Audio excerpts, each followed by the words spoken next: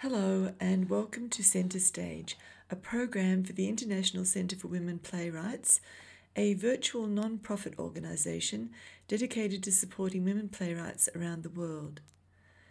Centre Stage celebrates the work of members by showcasing excerpts of their work, followed by an interview where we can hear about their ideas and sometimes their process.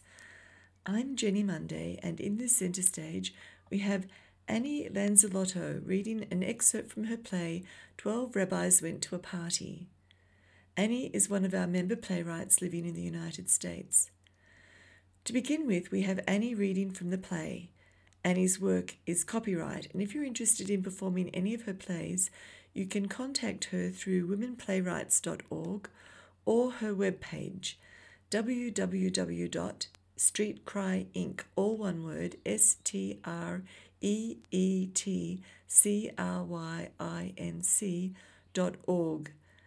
You can hear other excerpts of Annie's work on this page too. Here is Annie reading from 12 Rabbis Went to a Party. 12 rabbis were at a party.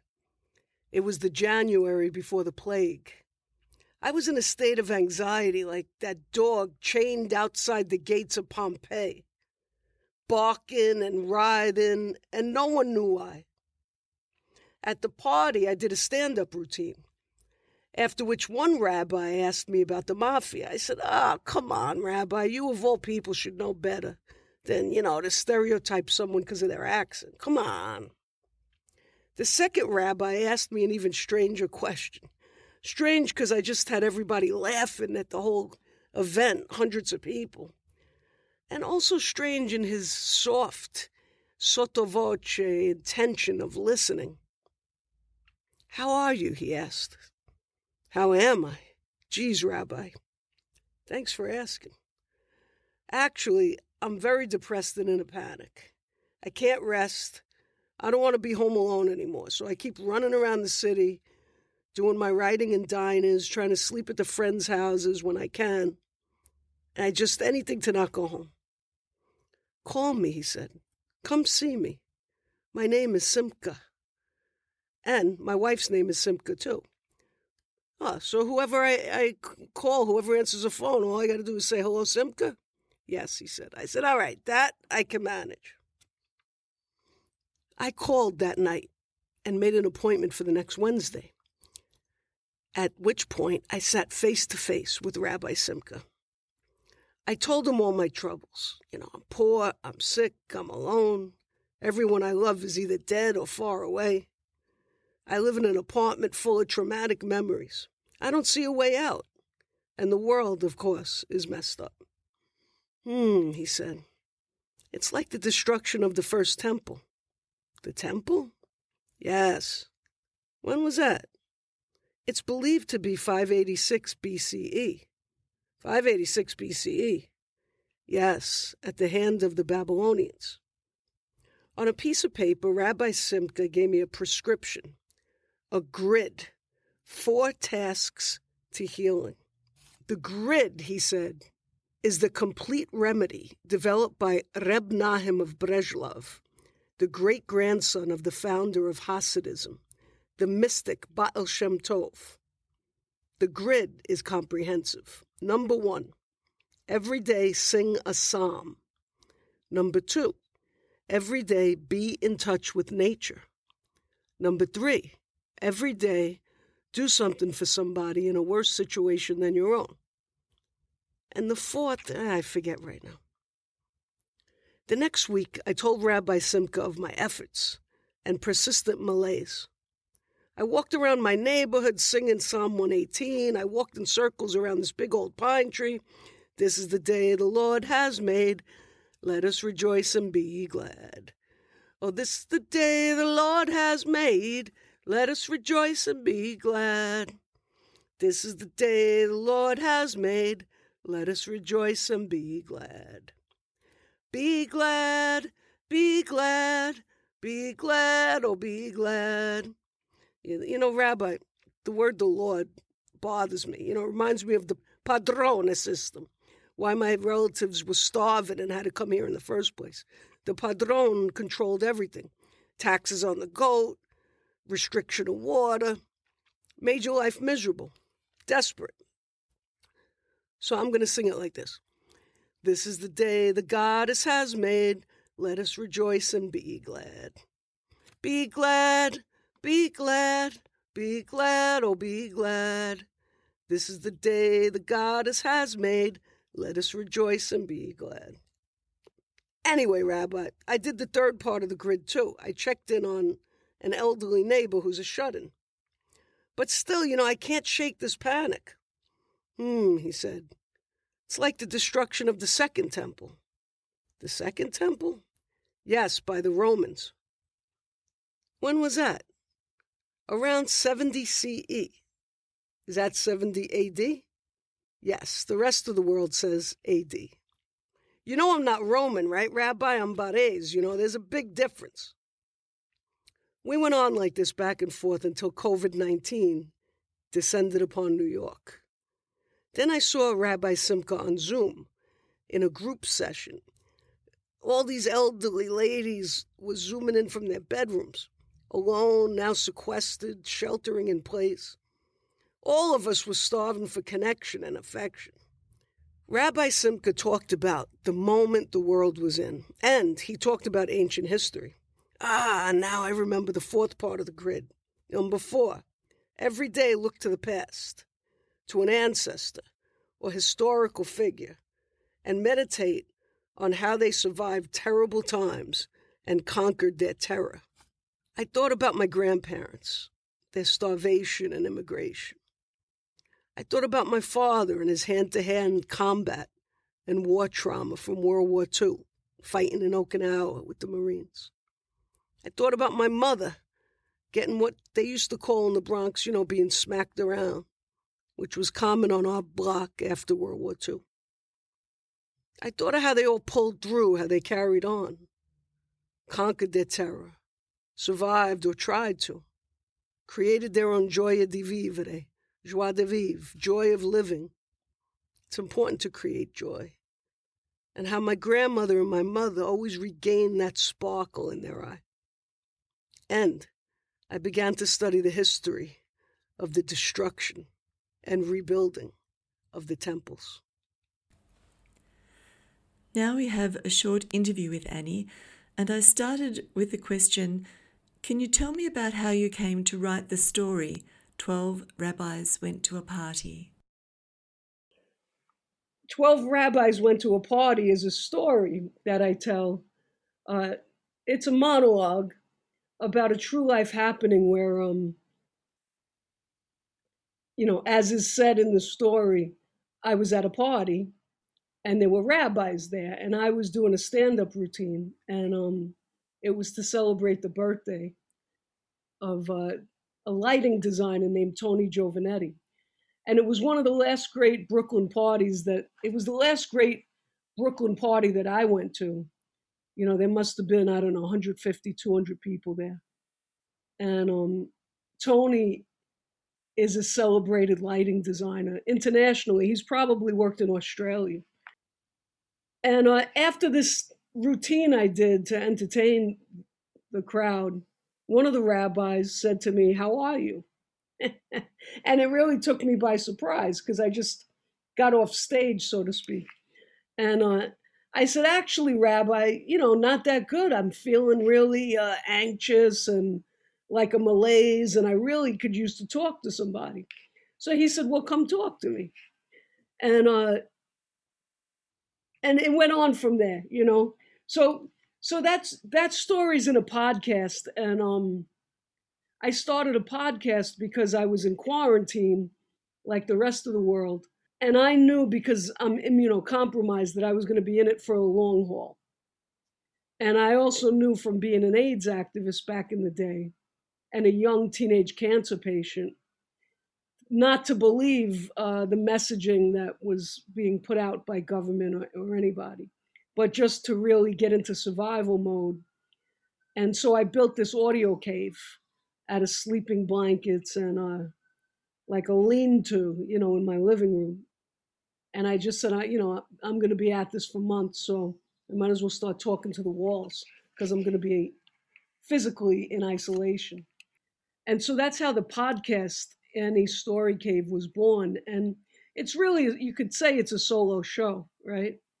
I mean, because on stage, I've done a lot of one woman shows, and I think the podcast stories aren't that different, except on stage, I take people on a different journey. I think in the podcasting, especially during quarantine, I really was cognizant that the stories had to reach for a luster of humor to uplift people because people's lives were, suffering.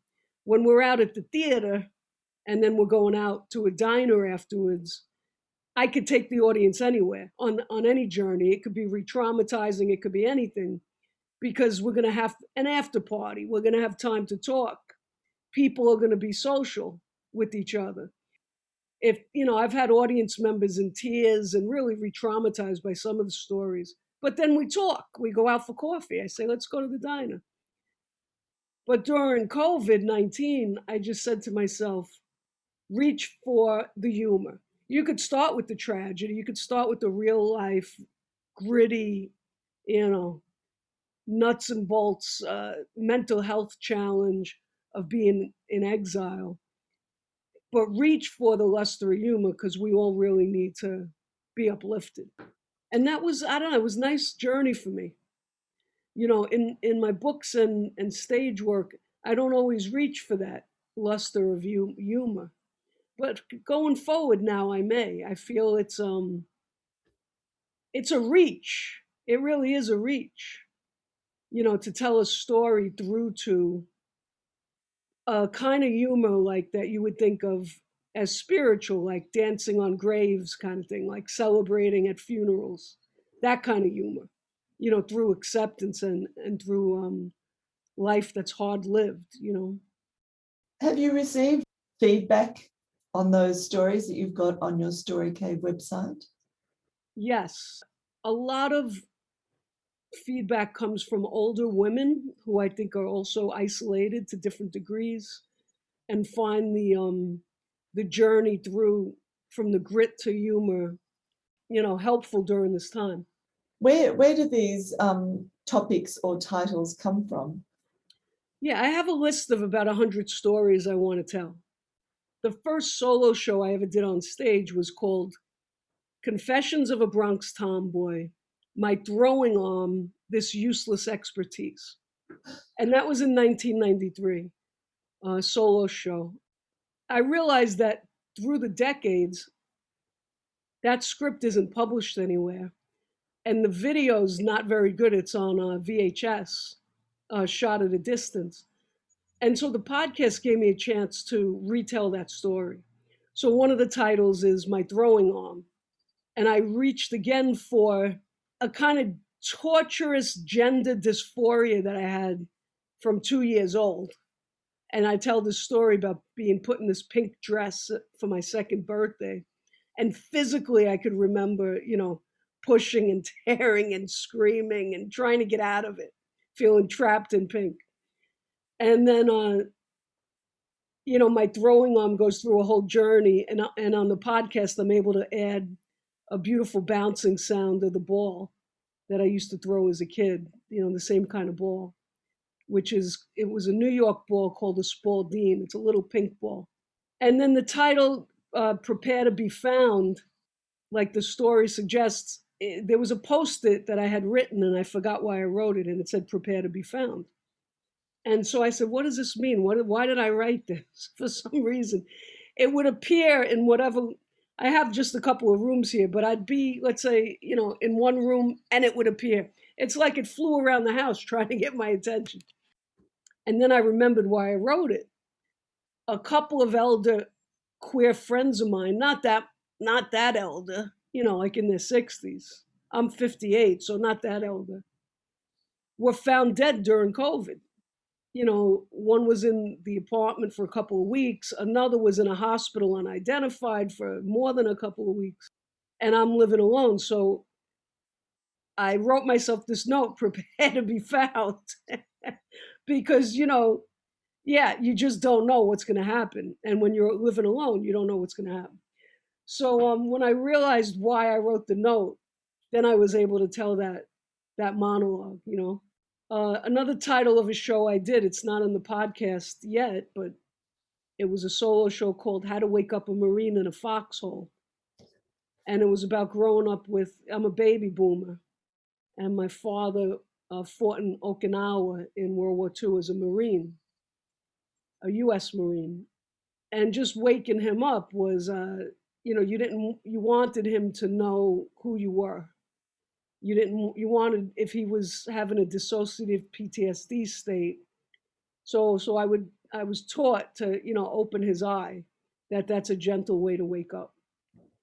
And so I did a solo show about that. I do a lot of writing about PTSD and the legacy of being a baby boomer, of a soldier with PTSD.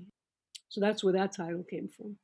Yeah, the titles they really come from like a poetic gestalt of a story in my life. Frittata agoraphobia was the first condition I diagnosed of my mother, which was she wouldn't leave the house without a frittata in her pocketbook because of the prices of the gentrified New York. And we had this one story, which I tell during the podcast, where we were out at a museum and we were exhausted. So we ended up on Madison Avenue trying to have lunch. And after that day, she vowed like she's never coming to the city without. So she carried big pocketbooks.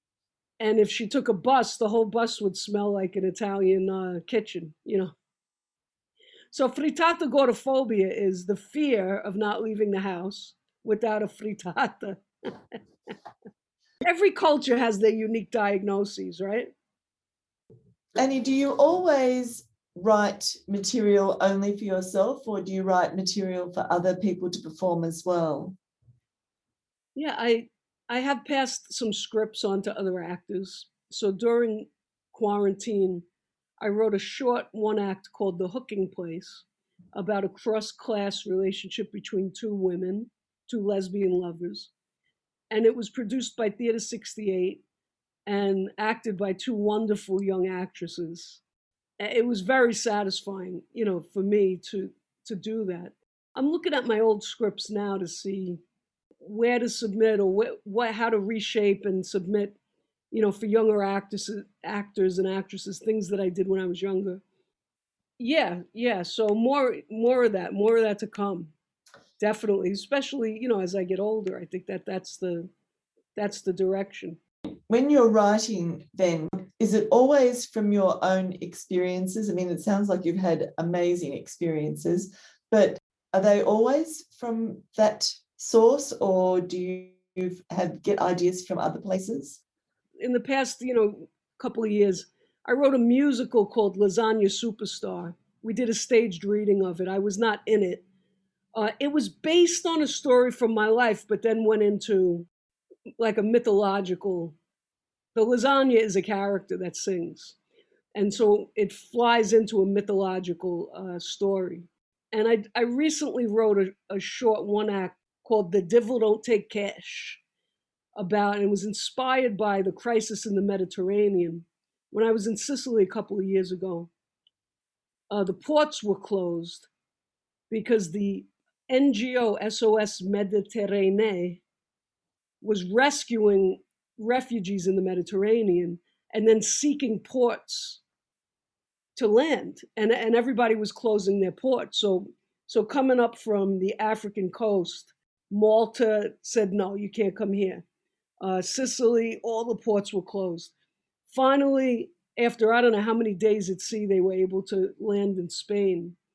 After a lot of activism and, people were in peril and dying.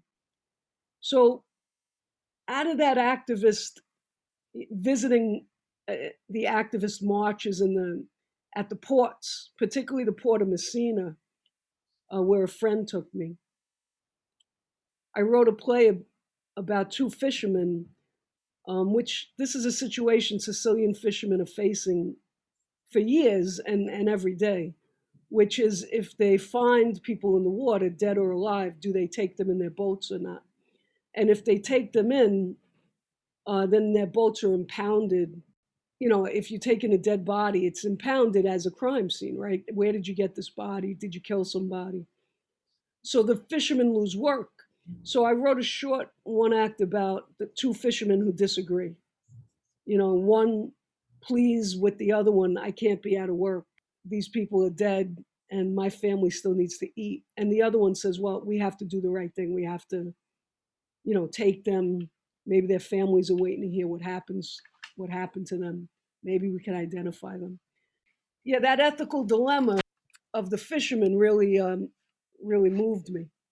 When you get an idea like that, what's your process of creating a play from it? Do you have a particular process you always follow?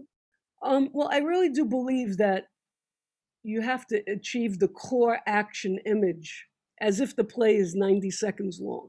So I always think to myself, if the play is tonight and it's 90 seconds, what's the core action image that needs to be achieved? And then build around it. I feel that, as someone who's been a mentor, a writing mentor and performance mentor and theater mentor, often things are built, but that core center is not there. So I always ask myself that question. And in this case, the core action image is these two fisher, it could be any gender, these two, we'll call them fishermen, fighting and becoming either rescuers or maybe killing each other, maybe becoming killers. And then there's the voice of the refugee. So the refugee, even if it's a case where the refugee's dead in the water, the refugee must have a voice in the play. So in this case, there's a letter in the pocket of the refugee. I was very moved.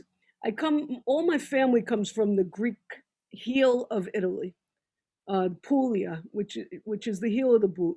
I was very moved. My small town, Acquaviva dell'Elefante, had a nativity scene in 2018 that was very progressive, particularly for a small Catholic town. And the nativity scene was site-specific in the piazza, and it was thousands of empty water bottles representing the plastic in the water, the pollution of the sea. And then the three figures, Jesus, Mary, and Joseph, were refugees in the water.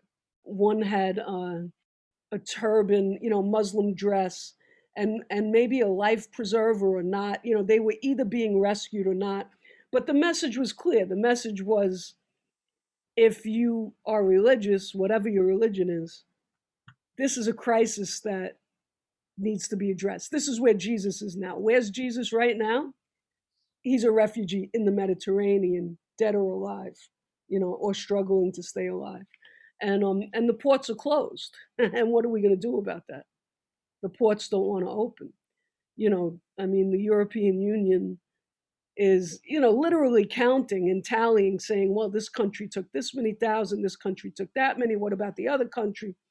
And it's like, they're tallying to try to make things even. And it's a big crisis.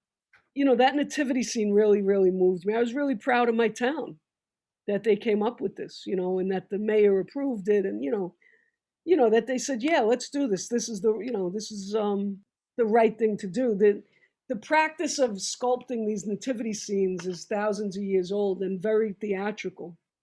I was very moved by it.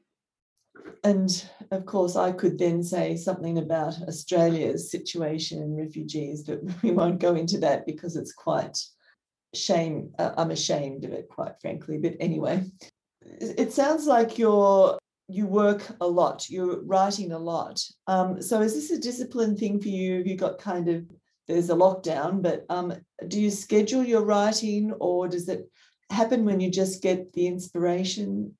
No, I'm constantly working. I have a working class marination, you could say. I'm just constantly working. It's, I get up. Now I take a walk before the heat, so that I'm recovering from a surgery. So I'm trying to just increase my lungs and stamina. And then I come home and work through the heat of the day. And then at night I take another walk. Yeah, it's constant. There's no real day off. If anything, I have to pull myself away and say, you have to move your body, you have to cook some food, or you have to take care of something for somebody. And it's a vocation, I would say. So perhaps, to finish off, you could perhaps tell us a little bit about what you're working on right now. What have you got coming up? Well, right now, I'm doing a talk show on Zoom that we started in quarantine. I'm collaborating with an organization called City Law, with LORE, which is a folklore organization uh, of urban culture based in New York. And I'm the artistic director of Street Cry, which is very inspired by the call of pushcart peddlers.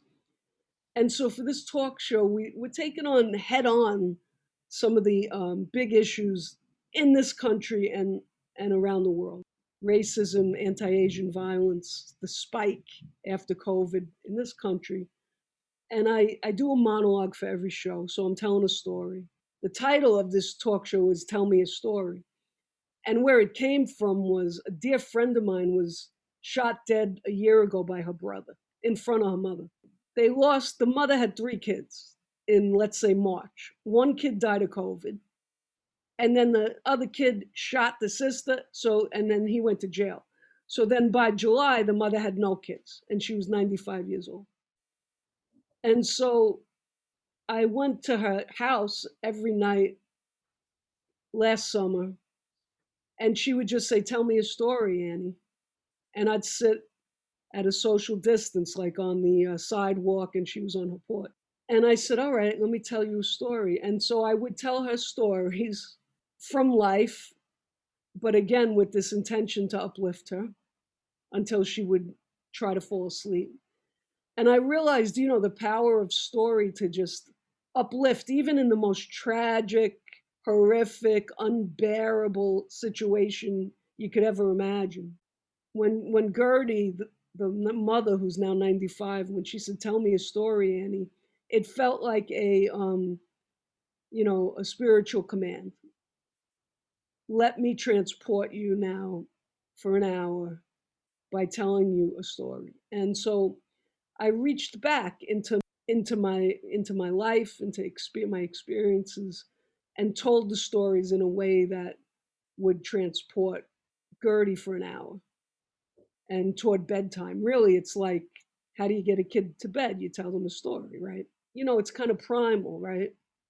I'm sure that's what we've done as a species, is sit around the fire and, tell a story and dance. And, so it's kind of primal. And so whatever's bothering me is what we base these themes on for these Zoom talk shows. And this year there was a lot bothering me. So I would just start complaining in our meetings. And out of that complaint would come the theme for a show. You've been listening to Annie Lanzalotto, who met with me via Zoom.